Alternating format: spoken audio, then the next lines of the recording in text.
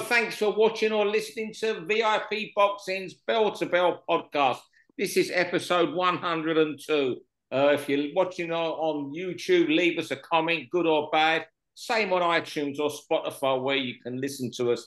And the more people that listen on iTunes, the better, because John keeps up with all these figures, my co-host there, and I think we was number 11 in the iTunes charts, or something to do with it before Christmas. I'm not up with all that, but that's where we are. You know me, Steve Lillis. You know my co-pilot John Evans, and for our special guest this week, we're going back to the 1990s mainly. A man who, one of the few you can say boxed in 3 different decades. Former British super middleweight champion and world title challenger Cornelius Carr. Cornelius, sort of boxing royalty from the 90s when joining us tonight. Thank you very much for coming on. Thanks for having me.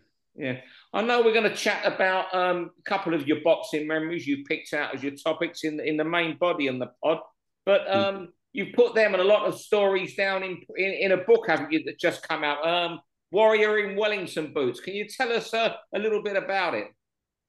Yeah, well, it's about a boy growing up in Grangestown in a council estate, and the hardships he had as a young kid, and coming through that, and having his dream of becoming a champion and making something of his life, that's what it's all about, really. That the book is, it's quite raw, it's quite truthful.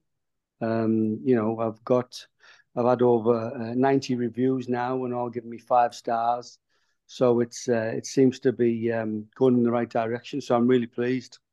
Yeah, what made you do the book? Because as you know, unless you're an absolute A-list superstar, yes. I mean, there's plenty of big names, that have done books. You're not going to make a living out of it. What made you write the book?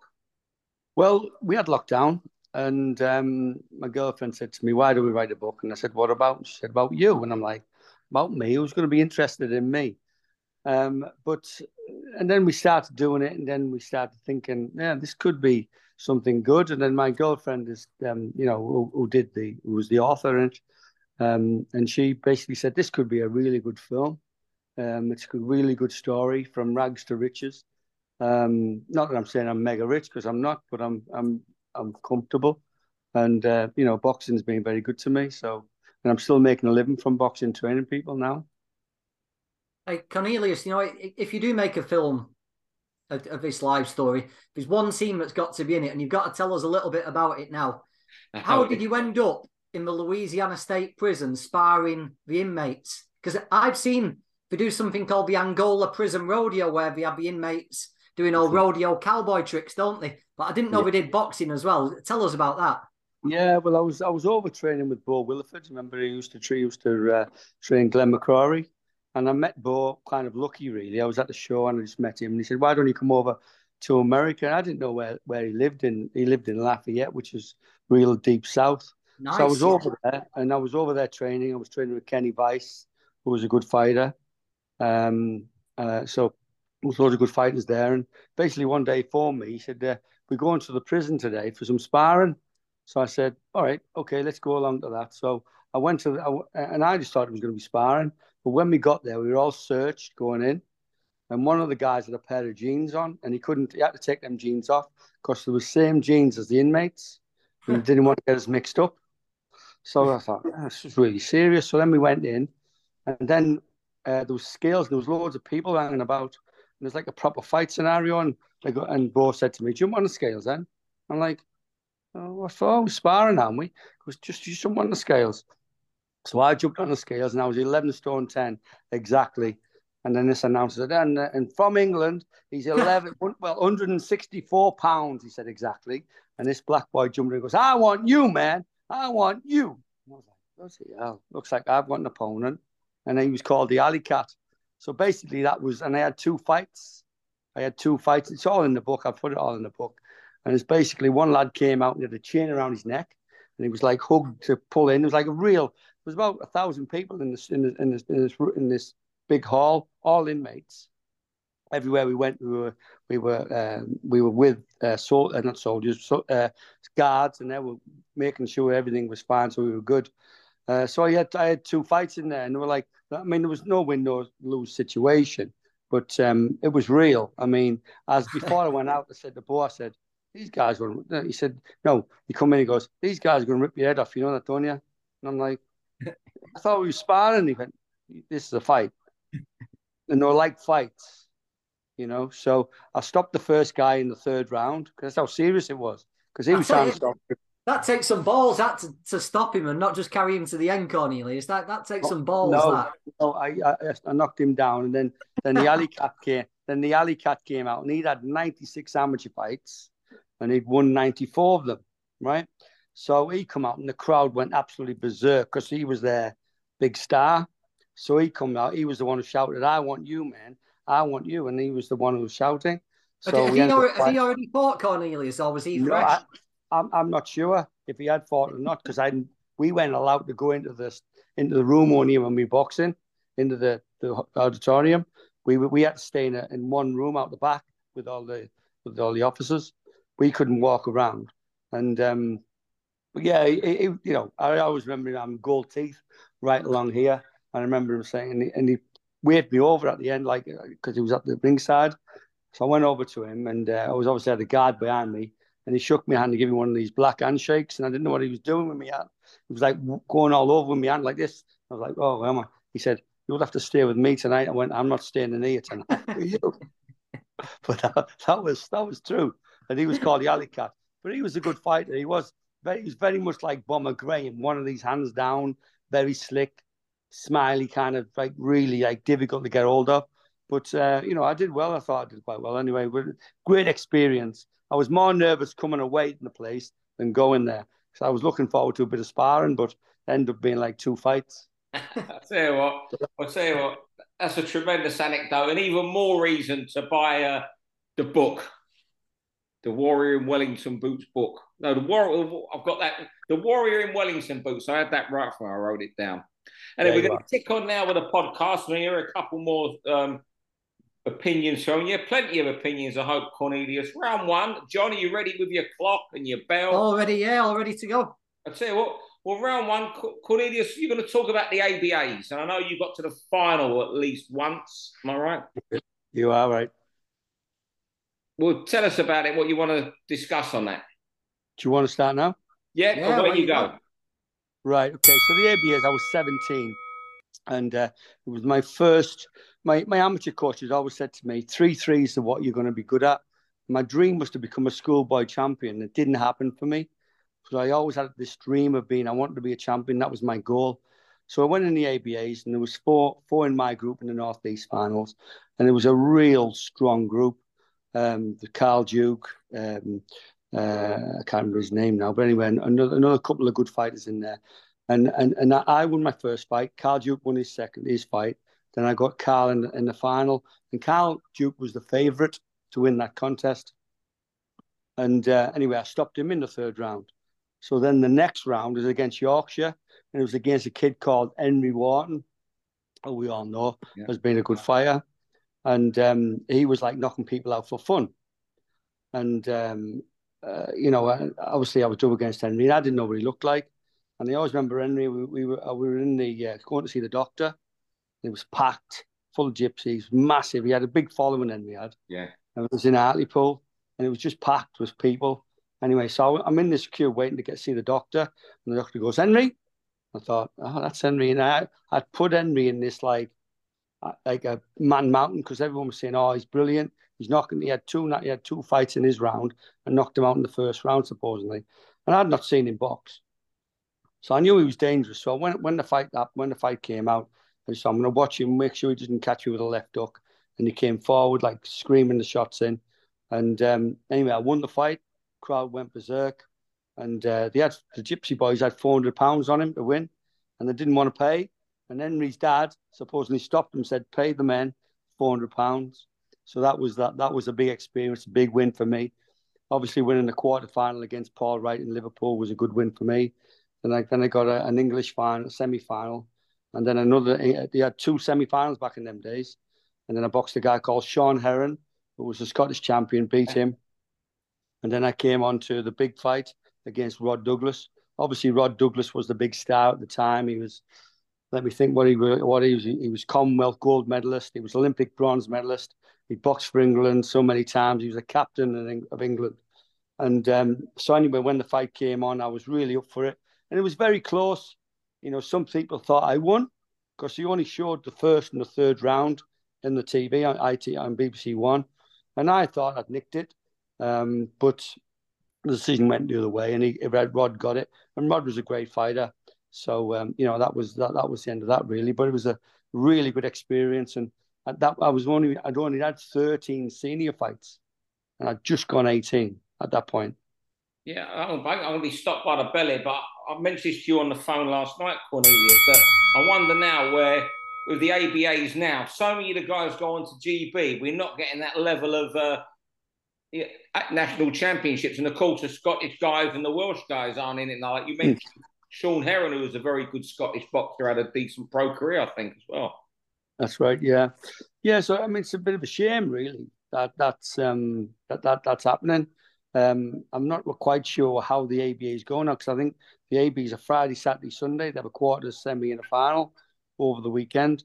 But the elite boys are going straight to the England. That's and right. They don't have to fight for their position, which is a bit unfair for the people who are just not there yet, if you know what I mean. Yeah, I agree with you, yeah. You should John's be bringing that bell, we get serious. But John's first topic now about weight making, which obviously you'll play a big part in this topic. Yeah, Cornelius will be able to help us out. And this is going back to last weekend with Liam Smith and Chris Eubank. And yes. Eubank, throughout his career, has looked rock solid, hasn't he? Big punchers like Abraham, Groves, couldn't put a dent in him. He's been the distance with big super middleweights. The stories you hear of him sparring, he's as solid as a rock. But on Saturday, he just came apart completely from one uppercut. Now, Liam Smith was never really a big puncher at light middleweight, let alone middle. So that leads you to believe there's something else, doesn't there? And I just wonder if the years spent boiling himself down to middle, that ridiculous weight cut he did for the Conor Benn fight that never happened, I just wonder if those have taken the toll, and if Eubank will ever be the same, or whether it's time to move up to super middle. And just Cornelius will be able to tell us the effect it can have you taking those last 3 or 4 pounds off. Well, yeah, I mean, I was surprised when he boxed. I think it was Williams in Cardiff. He weighed 11 stone 4, and he had his jeans on. No one else commented on it, but he had a pair of jeans on when he weighed in, and it was 11 stone 6 was the limit. So why was he so light in that fight? I couldn't understand that. So what's he got his jeans on for? And he jumped on the scales. If you look at the back at that, you'll see that, and you think he was 11 stone 4, so he's 2 pounds under the weight, plus a pair of jeans on, which probably weigh 2 pounds. Yeah. So he was 11 stone 2 for that fight. So I don't think making the weight, but I think maybe he's been. Yeah, I think as you get older and you start cutting weight, it's not good for you. Yeah. If you look back to even Roy Jones, who was in Eubanks' corner. I mean, he went to heavyweight, and then he went back down to light heavyweight to box Tarver. Never the same. Yeah. It was never the same after that, when he got beaten that fight. So I think putting weight on and taking off quickly is not good. Yeah. I'm wondering also, like, when he had the Conor Benn fight, it fell through that couple of weeks, he still went and made the weight to show he could do it. So he's gone and put weight on. So he's cut down to that weight twice very, very quickly. Now, I'm not a boxer, but I don't think that does you any good. And he's not getting any younger. No, I don't want to take away from Liam, because we love Liam. Liam's one of our favourites, isn't he? And Liam was brilliant. He was composed. He had the tactics spot on. Yeah. Liam got it absolutely right. And when he saw the opportunity, he landed. But there's got to be something more behind the way he came apart so quickly rather than that uppercut. And I play to Liam, but I was shocked. I mean, I honestly thought if Liam was going to win, he's going to grind him down to lay on.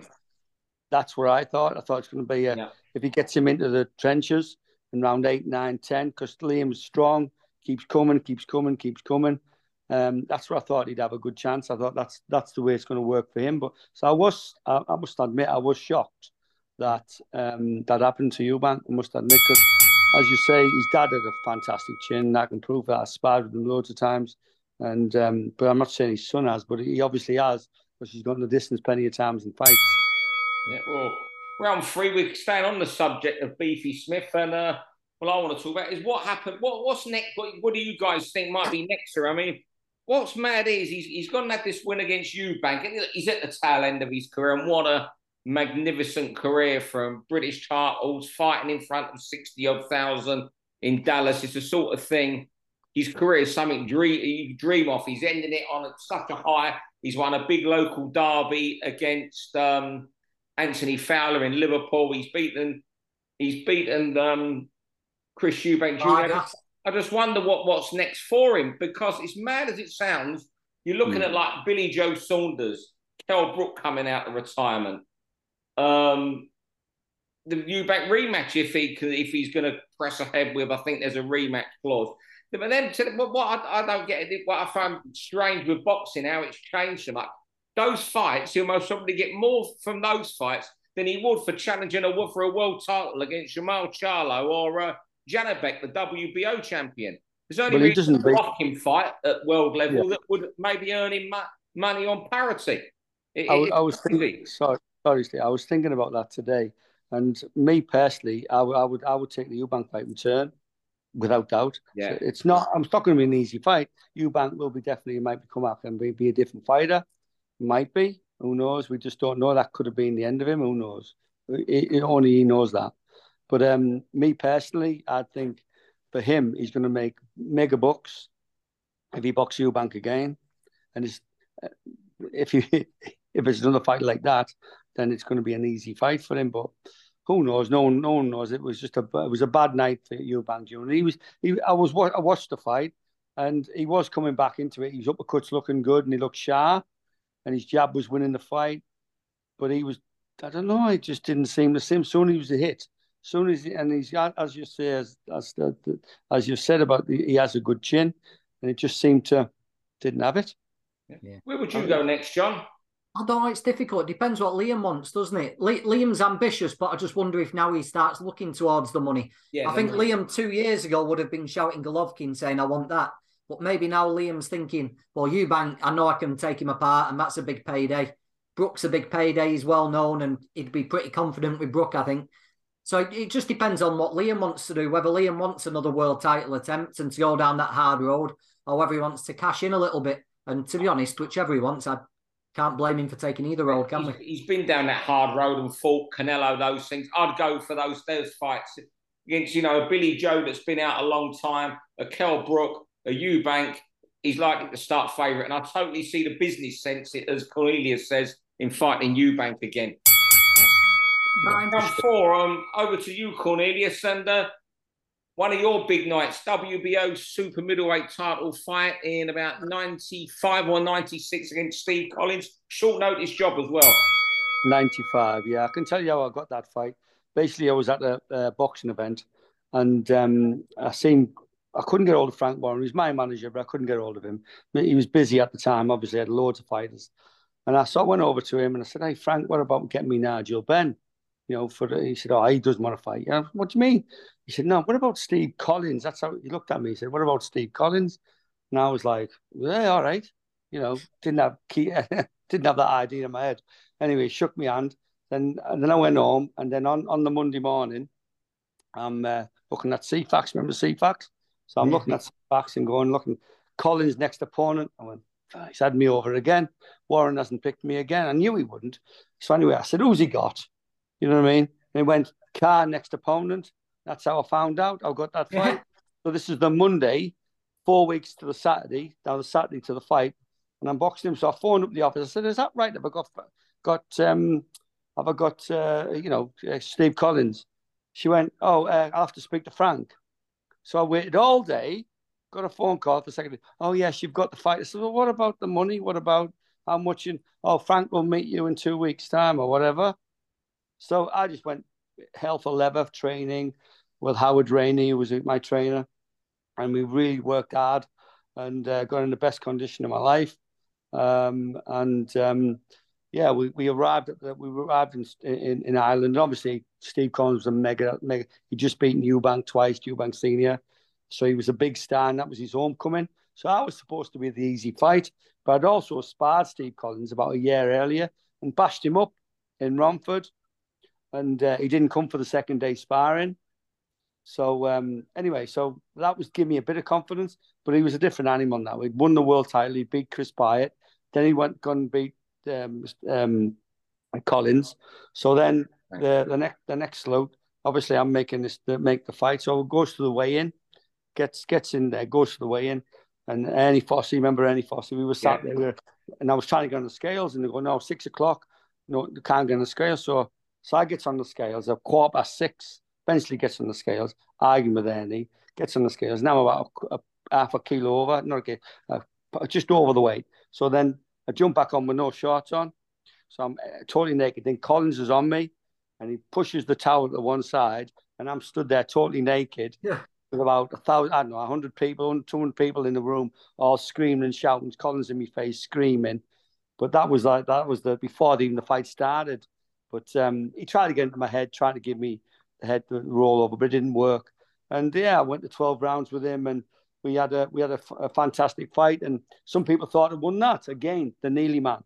It was just he was a bit too big for me. I was never a super middleweight. I was a middleweight. That was my category, and that's where I should have boxed. But the opportunity came, and I took it with both hands. And Collins thought, I seen him afterwards, and he said to me, "You ran me close in that fight." I was very surprised. He told me that face to face. He said, "You ran me close." So, fair play to Steve for saying that to me. Yeah. Brilliant, that, Cornelius. Right. Over to you, John. Round 5, now and then. Yeah, I'm interested because we've not had many fighters on. We've had Gary Logan on in the past, haven't we? And a couple of people who fought in the 90s. But it'd be good to see Cornelius. How you think our coverage of boxing is now, Cornelius, compared to then? The scene these days around boxing, I can't stand it. With the people with the mobile phones recording everything, trying to prompt you into giving a quote, and everyone's just after that bit of sensationalism, aren't we? Trying to get controversy. I don't think a lot of people following the sport actually like boxing. I think they like the headlines and the attention and the bright lights. But what we can't argue with is just how much attention it does get. Fighters of your level in the 1990s, they're probably household names now, getting millions of views and stuff. What was it like for a fighter trying to make it to the top in your day? The attention you used to get from... Did your phone used to ring for interview requests all the time? What was it like? No. But, we're looking back and I think one year in 94, or something like that, I got to number 5 in Great Britain. Yeah. And above me was Nigel Benn, Michael Watson, Steve Collins, I think he was there. Chris Pyatt, I think there. There was some really good fighters, and I was number 5, and I was thinking, and Bomber Graham, I think, was hovering around. I think he'd gone to super middleweight at that point. But there was some great fighters, and like today, because of the Sky situation and pay-per-view, I think it's ruining boxing. I know the fighters are making more money, but I watched a show the other week on Channel 5. I forget the name now. Troy Williamson against Josh Kelly. Brilliant fight. Really good fight. It was on Channel 5 and it's free. Now, hopefully that will be a start of Channel 5 getting in on boxing, because they must have had good reviews for that, because it was a good fight. And, it's just getting the fighters, isn't it? And the pay-per-view situation, I don't think that Eubank and Callum Smith was a pay-per-view fight, me personally. But again, what you're saying about the fighters like Eubank, his persona. I mean, the actual fight wasn't that good. Let's put it in perspective. It's all right, exciting, yes, but it wasn't a spectacle. I mean, you've seen many middleweight fights in the 90s a lot better than that. No disrespect to Callum or Eubank Jr., but I'm just telling you the truth. Would that fight lasted with Nigel Benn? Would that fight lasted with Chris Eubank or Steve Collins? I don't think so. Would have you lasted with Cornelius Carr? I would have fancied it big time. Big time with either of them. But there you go. As time goes by, I'm 53 years old, and I'm talking about fighting again. I'm not going to fight again. You know what I mean? It's like, everything comes to an end. But you've got to take the opportunities when they come. And my opportunity was against Steve Collins, there's no doubt about it. And I nearly had it, just not quite enough. And I think more body punching would have made me win that fight, me personally. You know what? You running in close might have been the reason Nigel Benn jumped in with him so soon afterwards. Yeah. Well, Nigel Benn was at that there. And the thing was, another thing that really annoyed me about Frank Warren, I'm not here to slag people off, but I didn't even get asked to go to the press conference afterwards. Wasn't even asked. Just give the best fight of my life. And then I goes in, there's a press conference on. So I goes in, no one asked me any questions. We were all on about Nigel Benn and Steve Collins. That fight was already made before me. It's already been signed. So, you know what I mean? There was no way I was going to win that fight. Yeah. That fight had already been made. But there you are. That's history, isn't it? It is what it is. It's a business, as we all know. And if your face doesn't fit, it can. Yeah, I'm not bitter about it. Just one of those things. It's life, isn't it? Yeah. Well, I think we're 3 minutes there, John, aren't we? Yeah, over there, Steve. Right, round 6, Saturday's big fight. Anthony Yarde against Artur Beterbiev. I think it's IBF, WBC, WBO, light heavyweight belts. Just want to get your opinion on it, guys. I find it really hard to make any sort of a case for Anthony Yarde unless it's right fight, right time. I'm massive on Beterbiev this fight. Just think,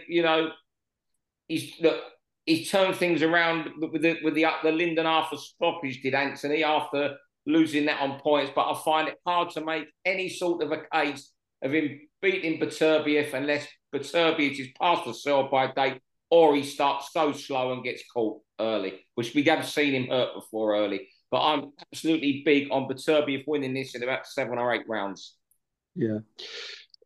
Yeah, if you want me to go first, I mean, I've watched whichever I can't say his name. I've seen him box Usyk in the World Championship final, and he had Beterbiev. Sorry, yeah, Beterbiev. Yeah, he had Usyk over in the last round. Did you know that? Hit him with a body punch. I knew he'd beaten him. No, I didn't. Usyk beat him in the fight. Yeah, but he had him over. Yeah, he had him over in the 3rd round with a body punch. So he's very dangerous. I mean, Yarde is tough, and he'll come and have a go. I like Yarde when he boxed Koliev. That was a great fight. That was a great fight to watch. But the odds are against him.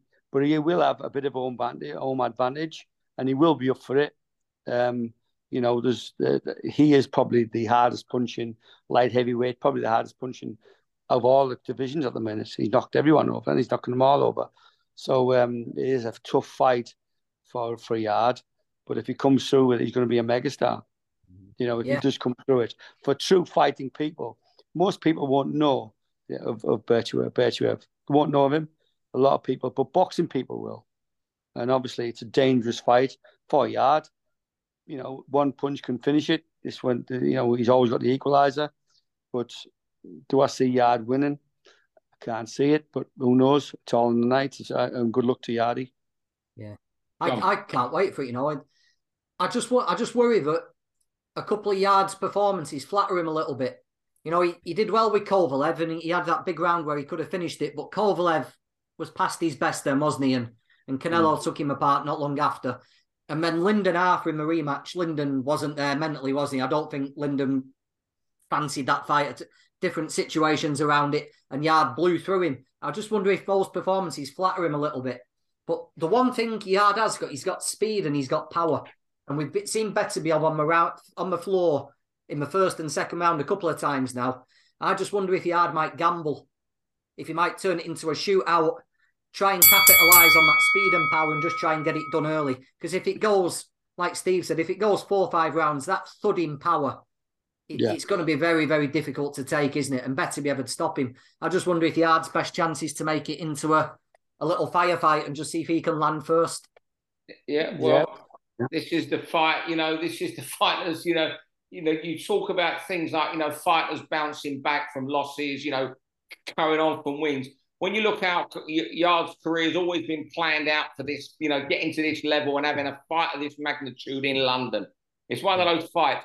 People say you shouldn't say it's make or break for a fighter, but this is make or break for a fight. If you thought the fight, and then I may be wrong, and I'm sure they'll disagree that if he won, it was as Cornelius said, it would propel Yarde to becoming a household name, one of our biggest stars. And if he lost, I wouldn't be surprised if we never saw him again. This is what it was always about, getting that world title fight in London with everything in his favour, apart from the opponent.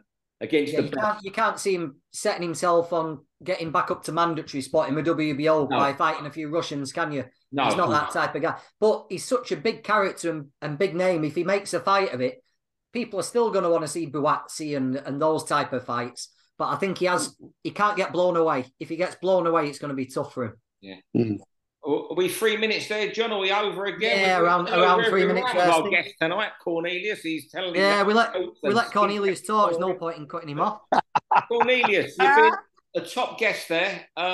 Pleasure to have had you on. Best of luck with the book. I know people can get it on Amazon. That's it. Go to Amazon, you can buy it. I know you're going back to Middlesbrough. You're living in South Wales now. I know you've got a night in Middlesbrough coming up, haven't you? When's that for anyone who wants to go? Yeah, it's going to be on the 27th. It's going to be at the Legion Hub in Grangetown, 27th of March. And 7:30 is going to be a book signing and a Q&A questions afterwards. So, yeah, I'm looking forward to going back home to our hometown in Middlesbrough. And I've had fantastic support. The book's doing really well, Warrior and Wellington Boots. It's number 12 in autobiographies now, out of 550 on Amazon. So, sorry, 1,200. I've just been pointed out, 1,200. So that's fantastic. And so any people who get the book, have a look, have a read, and please leave a review. Thank you very much. Thanks for coming. You're looking brilliant for someone who had about 40-odd fights. Superb. John, you always look superb. I'm not going to put you down there, Mr. John, thank you as well, John, this week for coming on, as always. And thanks, everyone, for watching or listening, and we'll see you all next week. For all boxing info, news, and latest interviews, amateur and pro, across the north, click and subscribe. VIP Boxing Promotions. Also, Twitter, Instagram, and Facebook.